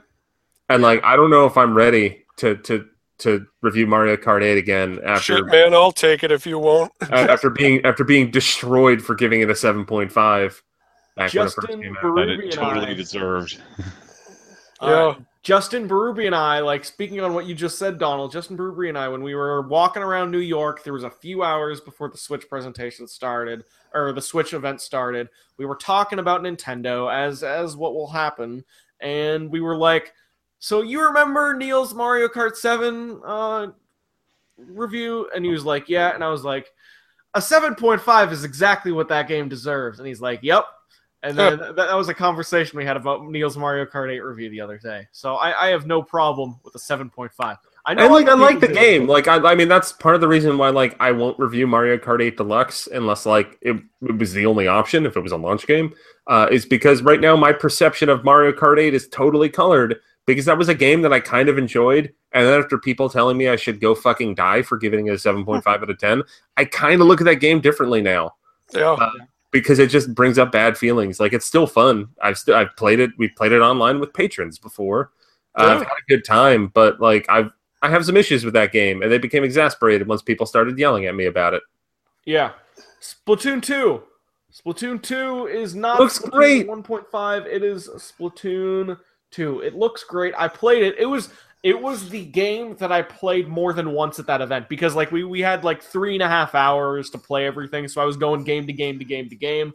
But Splatoon had so many consoles and it didn't have a huge line, so I actually played it 3 times. I played it once on the TV and 2 times on the Switch pad, and that game is really fun. It is like people say how it is basically. They haven't done a good job of justifying why this is Splatoon 2 yet, even though there's new weapons and new maps and there's no more spawn camping, which is kind of cool. Like you can't go to your enemy's spawn point and you can't stand there because now there's this yellow barrier that prevents you from getting to that super last part of the map. Oh, I like that. That's a good idea. And there's the jetpack so that you can get on that side, but after the jetpack special runs out, it ends up putting you where you first used the jetpack. So you can get up there for a few seconds, but there is a small portion of your opponent's map that is basically inaccessible to the rival team, which is a good idea. So there is that. There's also new weapons. The Splat Dualies are cool. I loved playing Splatoon on the controller. It's still got the motion control. It still plays like Splatoon. It is this video game. How's the map feel? It feels like a Splatoon map. It doesn't. Well, no, I mean like because you don't have the gamepad. Oh, it's separate. It's one screen instead of having 2. X. You gotta press X to use the map. I never ever actually jumped to ally locations in the original Splatoon, so I didn't actually use the map at all, but it will be slightly less convenient than the gamepad, although anyone could have told you that without even playing it. It's not a game breaker, and it's the Switch game I'm most looking forward to. I look forward to seeing how they manage to justify it as a sequel, although I think their justification will be, hey, it's a launch game and we got a new Splatoon game, so there you go. Like it's not that different, but hey, it's a new Splatoon game. All they need to do is throw in a single player mode, and I'm totally on board. If you have a new Mario Galaxy style mode, that's all you need. Yeah. I mean, Splatoon is one of my favorite Wii U games, if not my favorite. That game is brilliant in so many ways, and I don't really care if it's just kind of more of an iterative sequel. Just give me Splatoon that I can play on my new system. Yep. It's kind of funny because with that and Mario Kart 8, I think I would have been way more into rebuying Splatoon 1.5 than I would Mario Kart 8 Deluxe. Right. But I would have rather had Mario Kart 9 and Splatoon 1.5 than the other way around. Although I'm not complaining that we're getting Splatoon 2. Splatoon 2 is a lot of fun. I look forward to seeing how they differentiate it from this first game. It's the most fun I had at that event. I anticipate it more than Zelda, although obviously that's not saying a ton coming from me, but I still, it is my most excited game for the first few months. So there you go, Splatoon 2. 4v4 turf battles. And then, you got the 8-player Splatoon, right? So yeah. There's all that stuff. Super Mario Odyssey looks crazy, and I'm so excited. Looks good. Woo woo! It was the other game that I sat up straight for. New Dog City. Kane asked, do you guys think Splatoon will have a better party forming system? And do you guys think hope it'll to let God you it choose does. individual game modes? I hope And, so. yeah.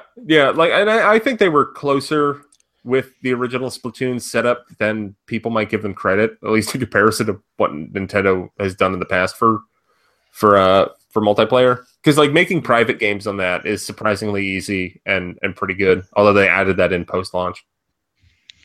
Yeah. So I wish. Is there anything really we can say about Super Mario Odyssey other than we're so excited? I think it's wonderful that place is called New Donk City. I love that their design philosophy is the feeling you get when you go to a new place for the first time, which I was going to New York City for the first time, so I immediately You mean New Donk City? New Donk City. I'm a new donker. I heart ND. I just want to know who came up with that idea, that name. Well, it's just like a Donkey Kong thing. Is Donkey Kong in this game? Oh man. I really have to finish the Donkey Kong Historia before this. Or do I have to wait until it's out? Because then maybe it'll tie up some loose ends. Bowser looks like a pimp, by the way. Well, they had Bowser in that suit, but how does he get in the suit? It's painted on. I guess it must be. And there is something very retro feeling about the fact that Bowser is explicitly trying to marry Peach in this game, which is something that this is feels... like the fourth time that's happened. Yeah. No. It's happened a lot, but it's the kind of thing that's happened more in like the early Mario games than the recent Mario games. It feels like because the recent Mario games, it's I love Peach, I'm gonna steal Peach, and then Mario saves Peach. Did you guys see the parental controls video? Yeah, that was cute. Yeah. It was pretty cute. Where Bowser on his phone, his lock screen is Peach. That's cute. Yeah, and Peach has got the wedding outfit. We got Mexican Mario, but it's like this desert with like ice coming out of it, which looks sick. You have Mario in this jungle, but it's like a realistic looking rainforest, which makes it look like it's some weird Unreal 4 tech demo, but not in a bad way. And Mario's like 3 feet tall, and there's all these super tall people, and there's these chicks who are skipping rope with him, and then he's dancing, and it's just awesome. And I'm so ready. It might be my most anticipated game of this year, like tied with Persona 5. Wow. Yeah. It looks dude, I can't wait for Mario Odyssey. It looks so ridiculous in all the best ways. Like it looks like they looked at those educational Mario games from the Super Nintendo and they're like, what if we took this idea and made like one of the best games of all time? like they're tongue in cheek where there's like an irony, but it's also genuinely amazing. I'm very excited. I'm very excited. Snipper Clips, Cut It Out Together. I also play that. That game is you cut shapes out. It's 2-player, as far as I know, or up to 4-player. You're pieces of paper, and you can press buttons to cut paper. Here's what it is. Watch videos for that game. That's going to do a way better of explaining that game than I can ever do. What I can say is that if you're the kind of person who really likes Scribblenauts or Drawn to Life, this will scratch that specific itch. And you know what's crazy? Couch co-op. You know what's crazy about it is that the developer of it actually came from like an indie project that then Nintendo bought and funded. Yep. Huh. Yep. That is pretty crazy. It was fun. I played it briefly. It was fun. People are excited about it. They should be. It's going to be $20 in March. I'm guessing a couple weeks later. It'll bridge the gap between Mario Kart and the Switch launch. Or at least that's their hope, which is cool. Now let's move on to a few of the third-party games. We talked about Fire Emblem. We talked about Bomberman as much as anyone can talk about Bomberman. I think it's crazy that Suda51 got on stage and announced a new game with Travis Touchdown. I was screaming in my hotel room when that happened because it was so random and so needless, and I have no idea how and when that game came to fruition. but No More Heroes 1 and 2 are two of the most badass games ever made. I'm not saying two of the best games ever made, but two of the most badass games ever made. And the idea of a new game in the No More Heroes universe, and I'm being very careful to not call it No More Heroes 3, because it sounds like it could be something slightly different than that. Like, it could be a wrestling game, or it could be like a 2D, like, indie development inspired. I don't think Suda51 actually knows what it's going to be yet. Yeah, but there was that sick illustration of Travis Touchdown, and what was his shirt saying? Do you remember what his shirt said? No. I don't. I'm gonna Google it, but it was pretty cool. Anyways, I feel bad for the translator because I didn't. There was probably no way he knew what was going on.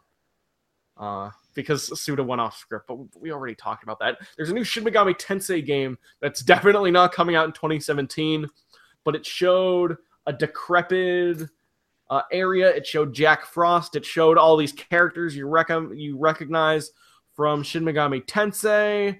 And Mara was in that trailer. I can't believe they got away with who? Mara, the penis demon.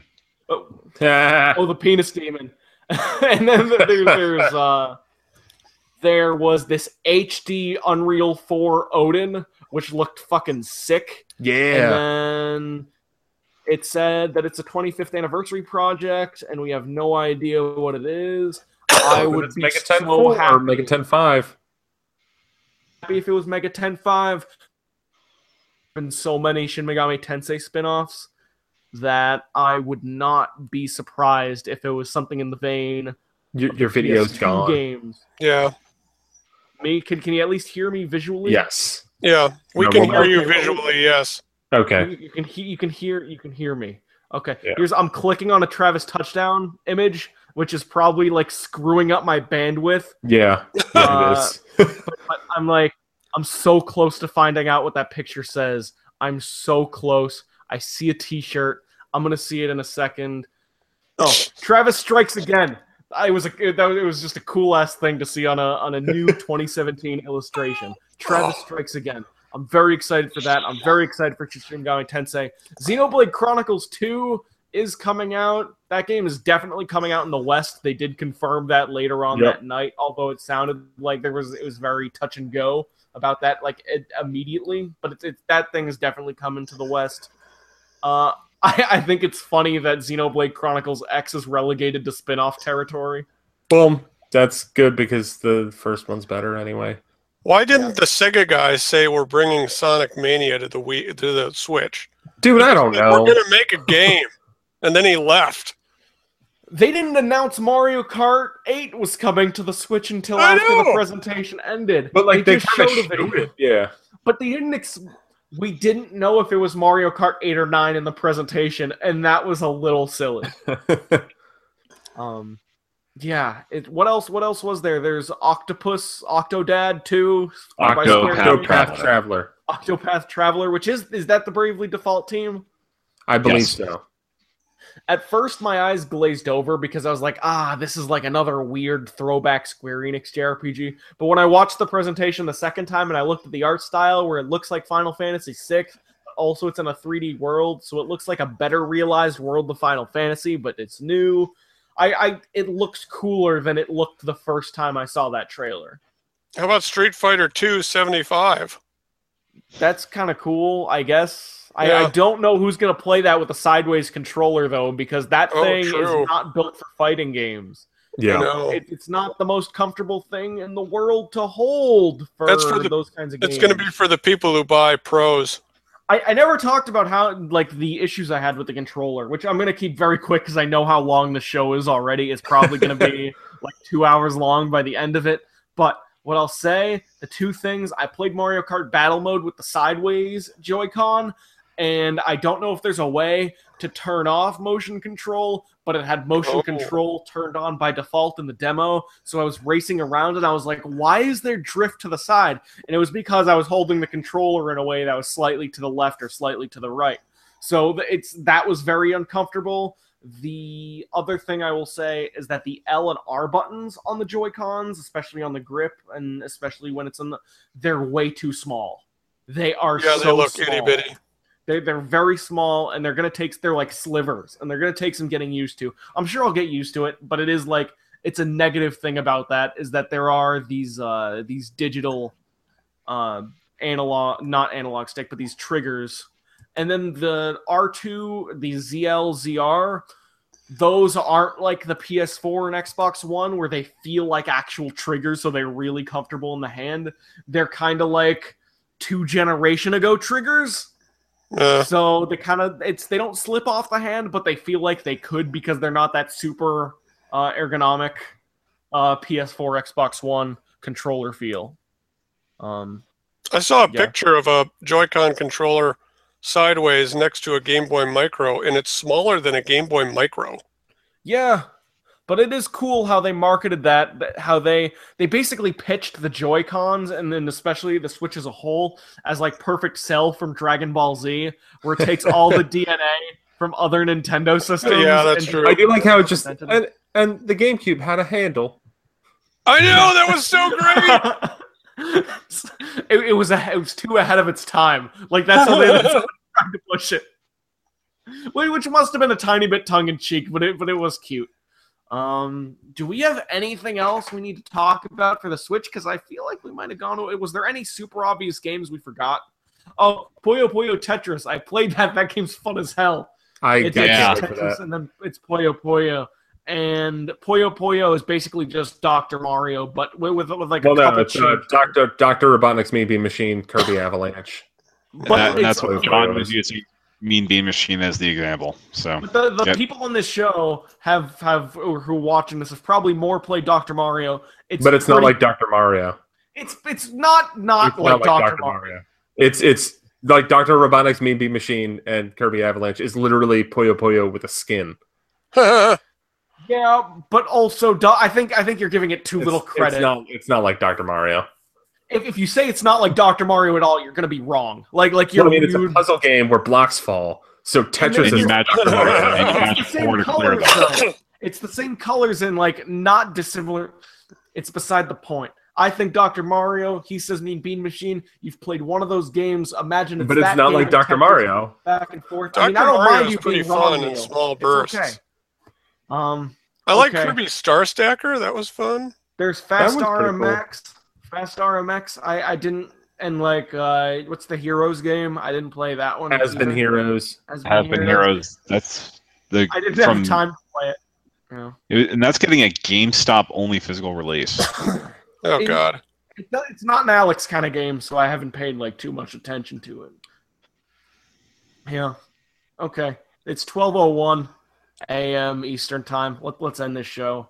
I'm excited about the Switch, despite being a little wary of its success. Woo! Switch! Woo! There you go. That's the Nintendo Switch talk. I'm excited about the Switch. Donald's excited about the Switch. Neil's excited about the Switch. Zach is excited about the Switch. And as you can tell, I am losing my voice at a dramatic rate. And video quality. And video quality, no less. So let's end this show while we still can. Okay, Yes. Kane said, have any guesses for when the next big Switch info dump will be? Somebody go. February. Yeah, February. February 3rd. Okay. Oh, shit. Why not? That's a good guess.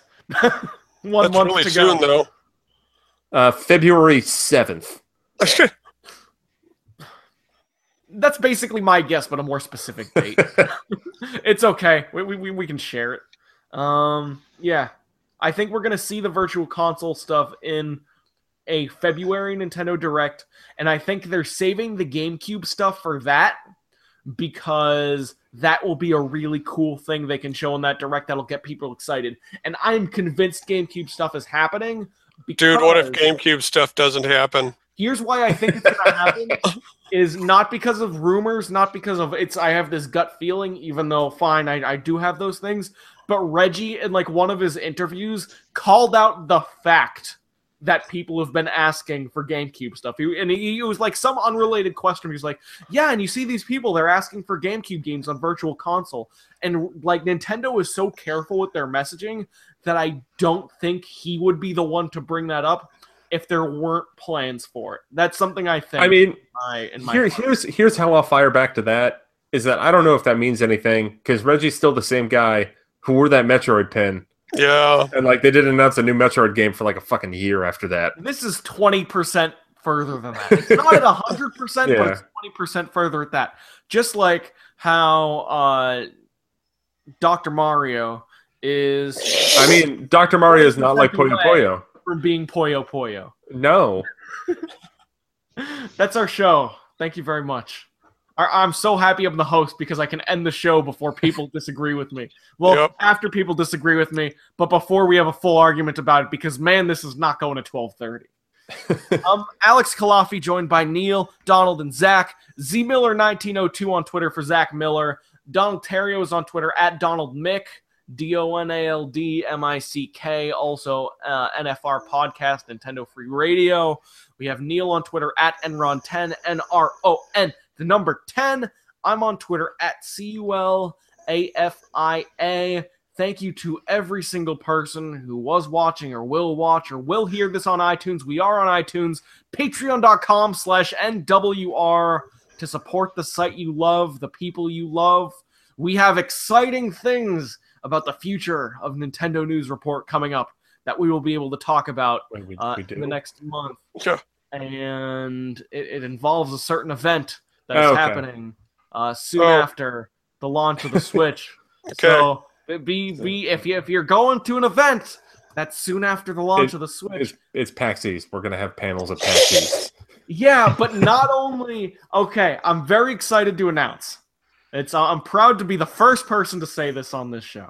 But I'm so excited to announce that not just will we have one panel, our usual Nintendo World Report game show, but the people of Nintendo News Report all four of us will be in Boston. We'll be doing a panel, and it'll be called Eulogy, where we will be paying a romantic tribute to Not romantic. Romantic. We'll remember the good times and Romantic. forgive for the bad. The deceased will deliver the eulogy, and those in attendance will have 60 minutes for rebuttal.